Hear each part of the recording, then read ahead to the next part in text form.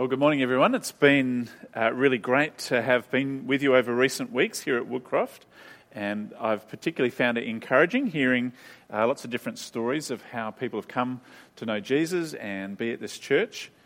And my overriding impression is that it's been a challenging few years with what COVID has brought to our world and our households and our businesses and our church here at Woodcroft. And you're not alone in that. Colin and I had the great blessing of attending a national conference this week with almost 1,000 in attendance.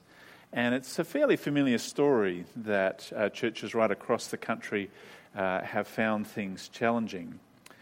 But what I've really loved here is, in the last few weeks, seeing so many people's hope driven by their knowledge of God's goodness to them, that it seems to be translating into a fresh optimism that it's kind of now time to kind of prayerfully kind of lean into church and build each other up, seek new ways to meet new people in the community and play your part as Jesus does his work building his church here on earth.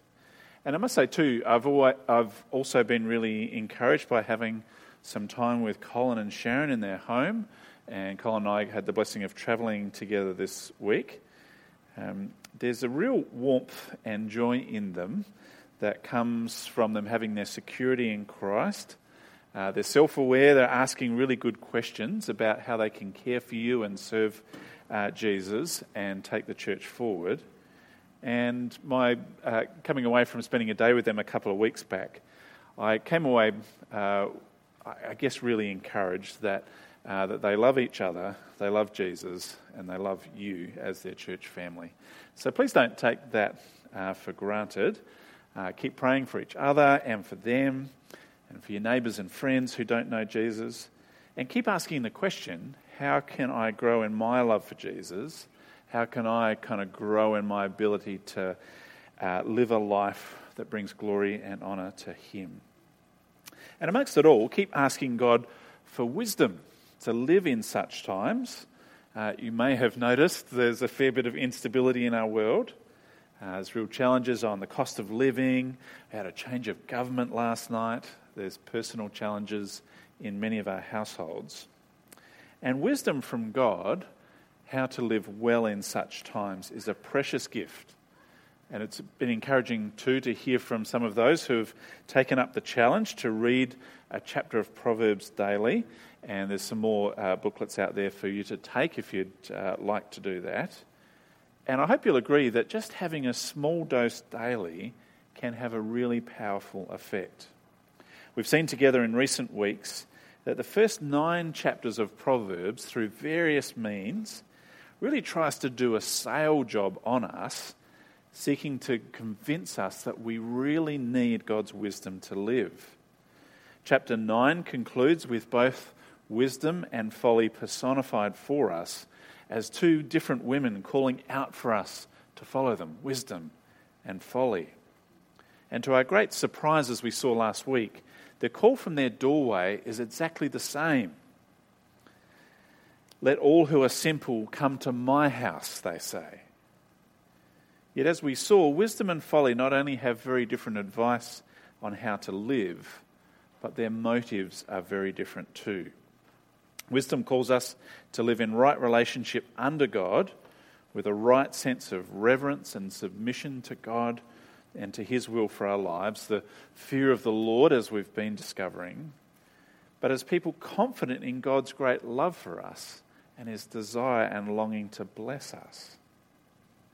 Whereas folly basically says, no one's watching, there is no God, no consequence to our actions, with the intent to lead us to our downfall. Yet from where we stand, we not only have all the forces in the world trying to influence us on how we think and live, folly seeks to deceive us by masking itself as wisdom to seduce us away from the true wisdom of God. We've had 2 whole sermons unpacking that kind of tension that I think sets up for us in Proverbs. If you've missed it, you can catch up online.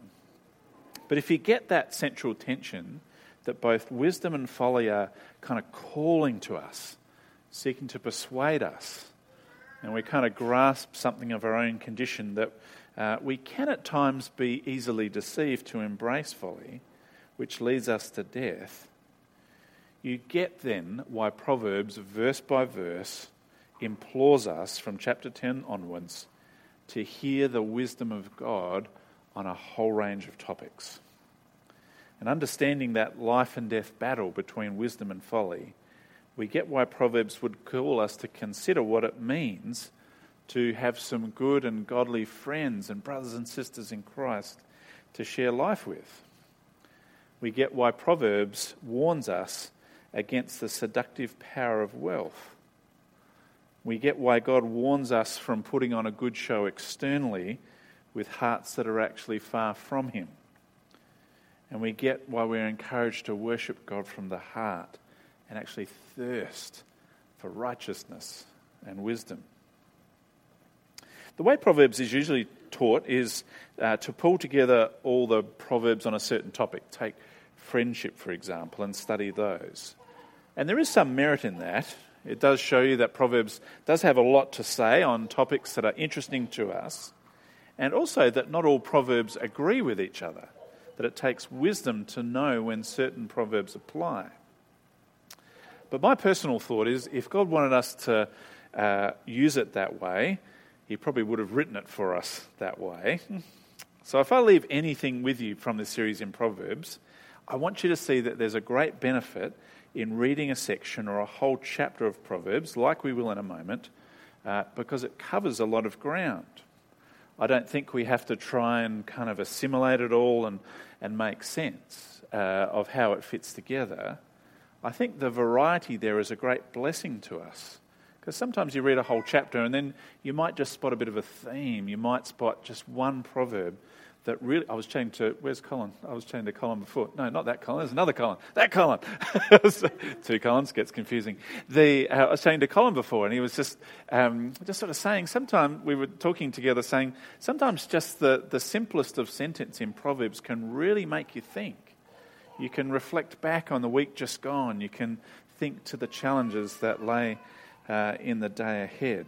And I think that's one of the brilliance of the sort of seeming randomness of Proverbs when you read a chapter. So if you've been doing the reading guides, you would have read chapters 10 to 14 this week. So I thought this morning we'll just read chapter 15 together. And as we have it read to us by Emily, you can start coming down. Emily, that'd be great. Just see if there's any themes that you notice or things that jump out to you, and you can share some of those insights after, and Colin's going to have a microphone. So it's not a rhetorical question. Do have a think as Emily reads Proverbs 15, and then we can just share a few insights. Then a super quick sermon this morning as a shorter service getting ready for AGM as well. Thanks, Emily. Open your Bibles if you've got them, or your apps, to Proverbs 15, and it'll be up on screen. Thanks, Emily. So we're reading from Proverbs 15, starting at verse 1. A gentle answer turns away wrath, but a harsh word stirs up anger. The tongue of the wise adorns knowledge, but the mouth of the fool gushes folly. The eyes of the Lord are everywhere, keeping watch on the wicked and the good. The soothing tongue is a tree of life, but a perverse tongue crushes the spirit. A fool spurns a parent's discipline, but whoever heeds correction shows prudence. The house of the righteous contains great treasure, but the income of the wicked brings ruin. The lips of the wise spread knowledge, but the hearts of fools are not upright. The Lord detests the sacrifice of the wicked, but the prayer of the upright pleases him. The Lord detests the way of the wicked, but he loves those who pursue righteousness. Stern discipline awaits anyone who leaves the path. The one who hates correction will die. Death and destruction lie open before the Lord. How much more do human hearts? Mockers resent correction, so they avoid the wise. A happy heart makes the face cheerful, but heartache crushes the spirit. The discerning heart seeks knowledge, but the mouth of a fool feeds on folly. All the days of the oppressed are wretched, but the cheerful heart has a continual feast. Better a little with the fear of the Lord than great wealth with turmoil. Better a small serving of vegetables with love than a fattened calf with hatred. A hot-tempered person stirs up conflict, but the one who is patient calms a quarrel. The way of the sluggard is blocked with thorns, but the path of the upright is a highway. A wise son brings joy to his father, but a foolish man despises his mother. Folly brings joy to one who has no sense, but whoever has understanding keeps a straight course. Plans fail for lack of counsel, but with many advisers they succeed. A person finds joy in giving an apt reply, and how good is a timely word. The path of life leads upward for the prudent, to keep them from going down to the realm of the dead. The Lord tears down the house of the proud, but he sets the widow's boundary stones in place. The Lord detests the thoughts of the wicked, but gracious words are pure in his sight. The greedy bring ruin to their households, but the one who hates bribes will live. The heart of the righteous weighs its answers, but the mouth of the wicked gushes evil. The Lord is far from the wicked, but he hears the prayer of the righteous. Light in a messenger's eyes brings joy to the heart, and good news gives health to the bones. Whoever heeds life-giving correction will be at home among the wise.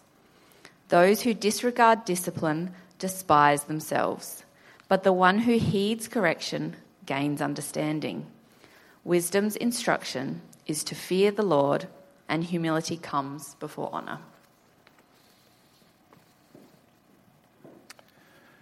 Great, thanks, Emily. Were there any sort of themes or ideas that jumped out to you there as you read through your Bible? We'll see how we go with audience participation this morning. It could go the way of the kids' song, we don't know. Speech, yes. Yeah, absolutely. Speech comes up a lot. There's lots of proverbs there on how we use our words. Anyone else? I can see a few nods around the room. Anyone else spot any themes or ideas, or even just something that jumped out to you because of your week? Yeah, the Lord loves righteousness. Yeah, there's some really strong contrasts getting set up there before, the ways of the wicked and those desiring righteousness.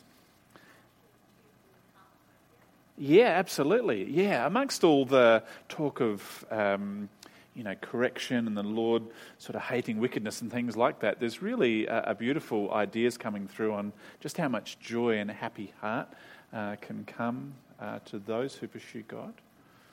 Any final thoughts? That's a pretty good summary so far. Discipline and correction, thank you. Yes, that was the other one I was looking for as well. Yes, quite a few thoughts there on just sort of saying the wise kind of heed correction and rebuke, but then a strong contrast on fools despising, such advice. You can take a seat, Colin, and rest up for a moment if you like. I really thought, because of where verse 1 starts, I too noticed that this chapter had a lot to say about our tongue, and kind of as an idea of how we use our words for good or for evil. And the kind of way I use Proverbs is when those things kind of stand out to me, is I think back over the last week and just sort of say, how was I when I was, kind of catching up with people? How was I when I was under pressure? And think back through the circumstances of the week, or think what's kind of coming up, like what scenarios will I be in? Are there some where there's some relational sort of tension at points? And will I be wise in the way I use my words? Will I be wise and bring peace and goodness? Or will my sort of anger or indignation kind of flare up, bringing contention to those moments? So I think it's a good thing when you read through Proverbs, when you notice those themes, just to sort of think back over the week or the day just gone and think forward to the day or the week just coming. But I also want to keep encouraging you that most Proverbs speak to a community, not just the individual. And you think about the way we use words, it's kind of assuming we're in community, because you can't speak to yourself as encouraging as it is at points. But so it's to ask yourself, how, as a church family, have we been using our words to encourage one another and build each other up? How will the way we use words, how when we greet each other at church, if we meet up to talk about the Bible through the week, as we chat over a coffee after the service, how can we use our words to build each other up? There's lots of verses there on the goodness of an apt reply in that. And with that corporate view in mind, let's scan through Proverbs 15 now to see how we use our words and some of the instruction it has for us. Verse 1 shows us something we know to be true, that a gentle answer turns away wrath, but harsh words stir up anger. Verse 2 puts to us, the tongue of the wise adorns knowledge, but the mouth of a fool gushes folly. So that kind of makes us think, is my advice wise, and where do I get that wisdom from? Am I speaking God's words to one another? But it also shapes where I seek advice, and it's a great thing to know in your church family, those who've been shaped over many years by God's word, and to be sharing what's going on in life, to seek wisdom from God in having it applied to us. Verse 7 shows us that there's a heart issue underlying the difference between foolishness and wisdom, as we read, the lips of the wise spread knowledge, but the hearts of fools are not upright. One example of a heart attitude and disposition that changes how we interact with others comes out in verse 18. A hot-tempered person stirs up conflict, but the one who is patient calms a quarrel. I've had seasons in my life, and including in my ministry life in recent years, where my mental health's not been so great. You get very passionate about something sometimes in a meeting and come away and not having used my words as helpfully as I could to build others up. These things happen in ministry meetings too, not just in your workplaces as well. But I always find it's a wonderful thing to have people to show grace and kindness to me in those situations, and it encourages me to use my words to build people up. We're enticed by the great blessing of sharing life with those who pursue wisdom, of the wisdom of God. In verse 23, a person finds joy in giving an apt reply. And how good is a timely word? I'm sure you've experienced that before. You've been, either upset or worried about something, and someone has very thoughtfully and lovingly applied God's word or a word of encouragement to you. And Proverbs 15 encourages us to do that for one another more and more. Verse 26 tells us that gracious words are pure in God's sight. Verse 28, that the heart of the righteous weighs its answers. I always need encouragement to think before I speak, and I suspect many of us do too. But there's also a lot in here on how important it is to have our heart motivations right before we speak, seeking to embody God's wisdom for the benefit of others in our community and in our lives. But the next question that came to my mind is why? Why is it so important for the people of God to use our words so well? Now, I want to say up front that I don't think there's some sort of secret code to unlocking each chapter of Proverbs. I think sometimes there's just a very active, spirit-given dynamic going on as we wrestle with Proverbs, looking for meaning and application. I think most of the benefit of Proverbs actually comes from spending time in them, wrestling with them for application. I think sometimes we can teach the Bible as, here's a simple truth, here's how it applies. Here's a simple truth, here's how it applies, which is often not the case. I think Proverbs brings out some of the complexity of life, and I think we do a lot of growth as we wrestle with them, seeking understanding, as Proverbs has already encouraged us to do. For me, as I mulled over this passage this week and discussed it with others, I found a lot of times I spent thinking, again shaped by Proverbs, about the importance of our words as we correct and discipline each other. That's one of the big themes that we spotted in Proverbs 15. It comes out quite a bit. Have a look with me at verse 5. A fool spurns a parent's discipline, but whoever heeds correction shows prudence. Verse 10 presents a warning. Stern discipline awaits anyone who leaves the path. The one who hates correction will die. Verse 12, mockers resent correction, so they avoid the wise. You can start to see now how some of these proverbs are bouncing off each other.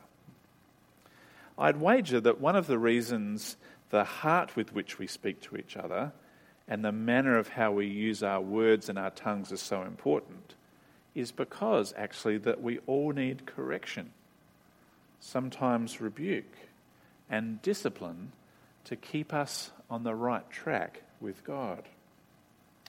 Now, I don't think any of us by nature, I could go for a show of hands, but I'm sure not many people would put their hands up, who loves being corrected or rebuked in the Christian life. I know I certainly don't. I don't think it's part of our nature. But as I reflect back on the few key times in life where out of love, a brother or sister in Christ has raised an issue with me, I would say without exception, they looked extremely uncomfortable doing so. But they pushed through that social awkwardness out of concern for me. I remember those times that there was a real authenticity to them, that their hearts for Jesus rang true with their actions. And I could actually see, because of the character of the person and the manner in which they approached it, they were doing this out of love. They were loving me by raising an issue for my good. And I felt really blessed that the people who took the time to do this dripped with the wisdom sort of embodied by Proverbs, or dripped with the wisdom that we see Jesus embodying in God's word as well. It was gentle. It was patient. It was a timely word, well thought through and prepared, done out of a gracious heart. Hence their words to me were very gracious. So sometimes I stop thinking actively when I'm walking into challenging situations or, in all sorts of situations in life. I think, if I get my heart right towards this person, chances are what comes out of my mouth will be much better, rather than spending all my time thinking, what's the perfect thing to say to them? Because I think, as we see in Proverbs, there's quite a connection between our heart and the words that come out of our mouth. So if we're being, judgmental and lacking in grace, and we're wound up about something, it's almost impossible not to come over as that judgmental, anything but gracious person. But if we're strongly grounded in God's grace to us, and we're thinking, how can I love this person? That I don't, not many of us like kind of correcting or rebuking others. Chances are, if you like it, you're probably not going to be very good at it. But, I think there's a real connection between the heart and the words that come out of our mouth. So if you're in a situation like that, pray to God that he might help you get your heart right out of love to someone. Pray that you might be grounded in the grace of God that he's shown you. And chances are, I'd wager that God will answer that prayer, and your words will be gracious and kind as well. I would say listening to good Bible teaching is important in the Christian life. Yet as you think about how to strengthen God's church here at Woodcroft in the months and years ahead, and how to grow in wisdom personally, I would encourage you to work out how to bring God's word to bear graciously among one another in the context of relationships. As a preacher, I'm constantly aware that, as careful as I might try to be to kind of target both the challenges and the comfort that a passage of Scripture can bring on a Sunday, that it really needs a community of people behind it to bring it to bear in each other's lives in a more targeted way. I think that's one of the reasons that having a local preacher like Colin, who knows you and loves you, is always far superior on the sort of fly-in, fly-out person like myself, and always much more superior than just listening to different preachers on the internet, as much as that's a good thing to do as well. Because we need that sort of targeted application into our lives, and it's good to be sharing our lives, whether it's over a Bible study, a coffee or a beer, after church, chatting, whatever it is, in the context of relationships, trying to bring God's word to bear for us. Because when I'm preaching to my church family at Colonel Light Gardens, I have people in mind that I'm trying to bring comfort to in a passage. I know sort of how they work and their struggles in their own sort of self-confidence, their struggles with sin, and I want to keep encouraging them to know that Jesus, for all those who have placed their trust in him, has washed their robes white. They no longer bear sin's penalty because Christ alone has made us right with God. And yet there's other people in the community as well that I'm trying to challenge in our church family. Most preachers in a reasonable sized church will have people that they're genuinely concerned about in their community who might just be coming along, going through the motions, perhaps trying to keep someone else happy.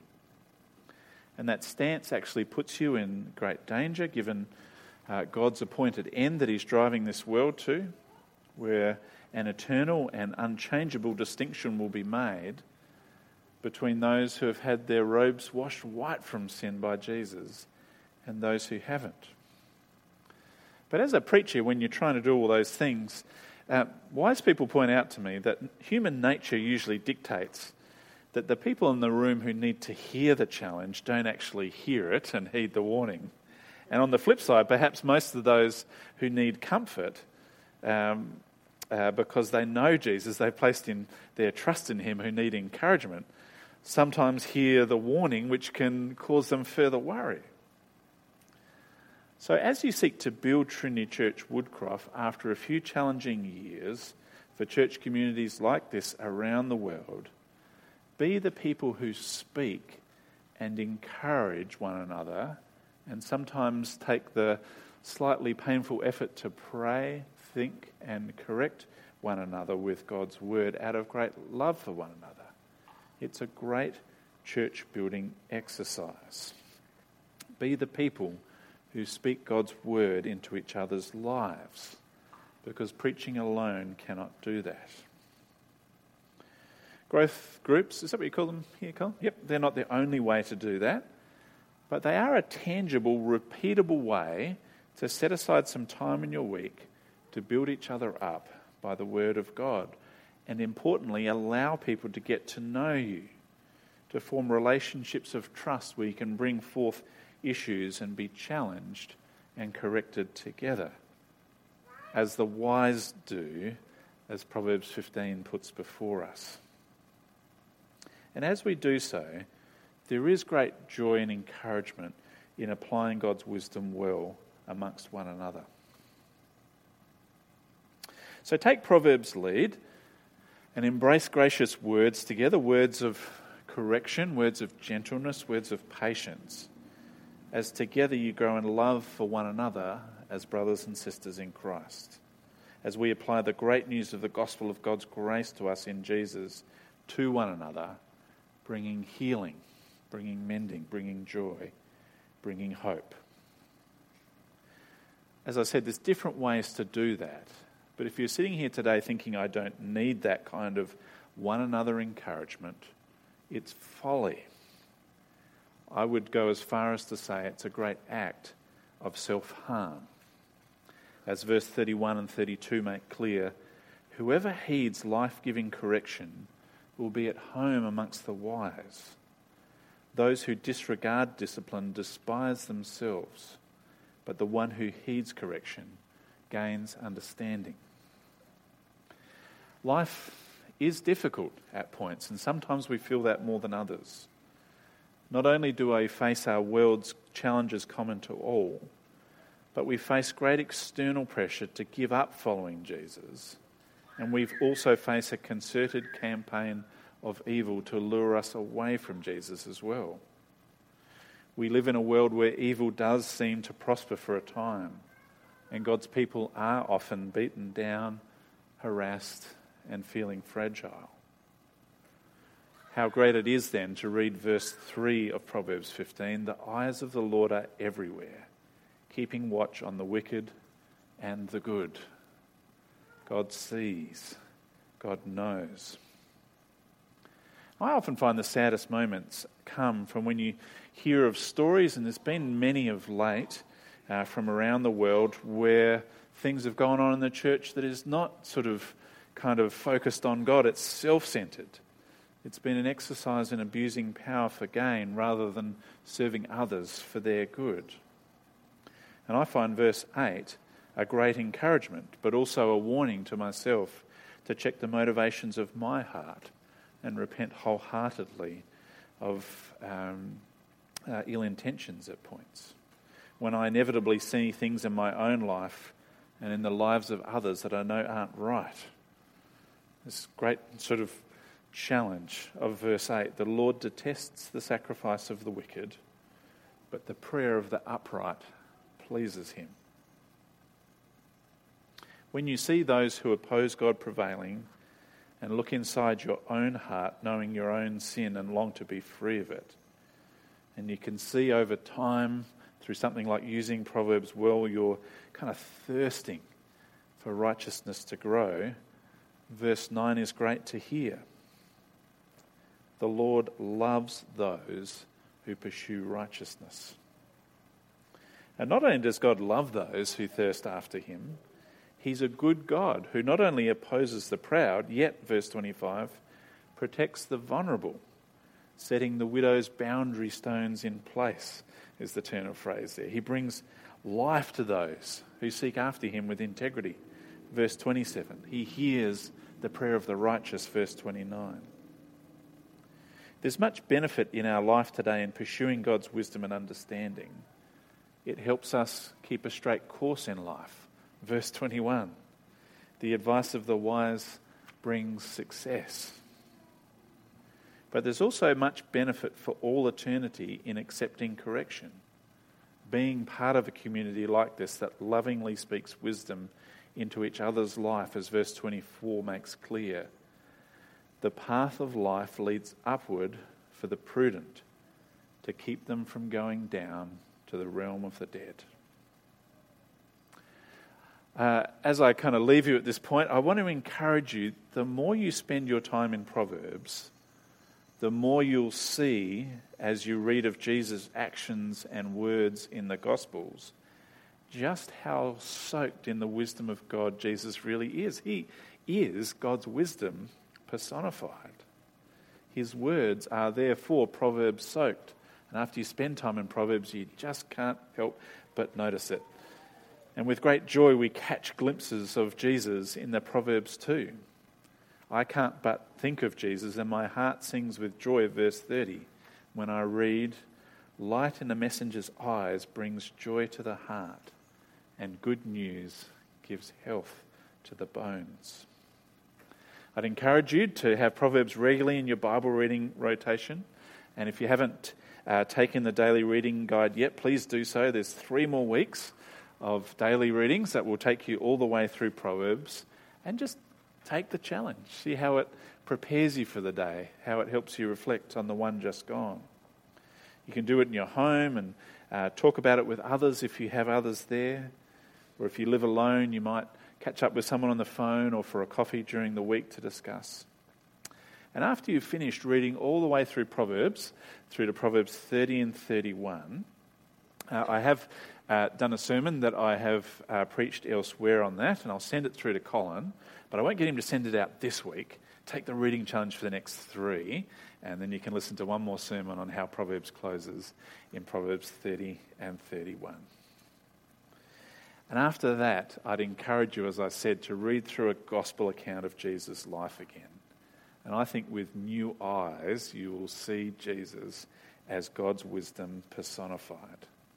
Our Lord and Saviour who came to die on the cross for your sins in mind, so that we can find the very wisdom of God and find life in his name today and for eternity. I'll close our time in prayer.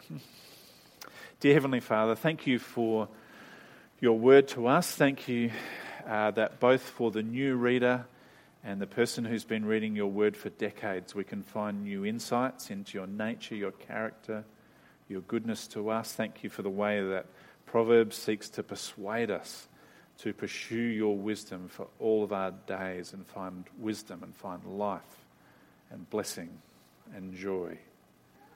Please help us to spot and to reject folly and not to go through this life alone, but participate in the great joy of being a local family of believers, speaking your words into each other's lives with great accuracy, with great love, with great grace, and great concern for one another, that we might pursue your wisdom and find life. And it's in Jesus' precious and very powerful name we pray.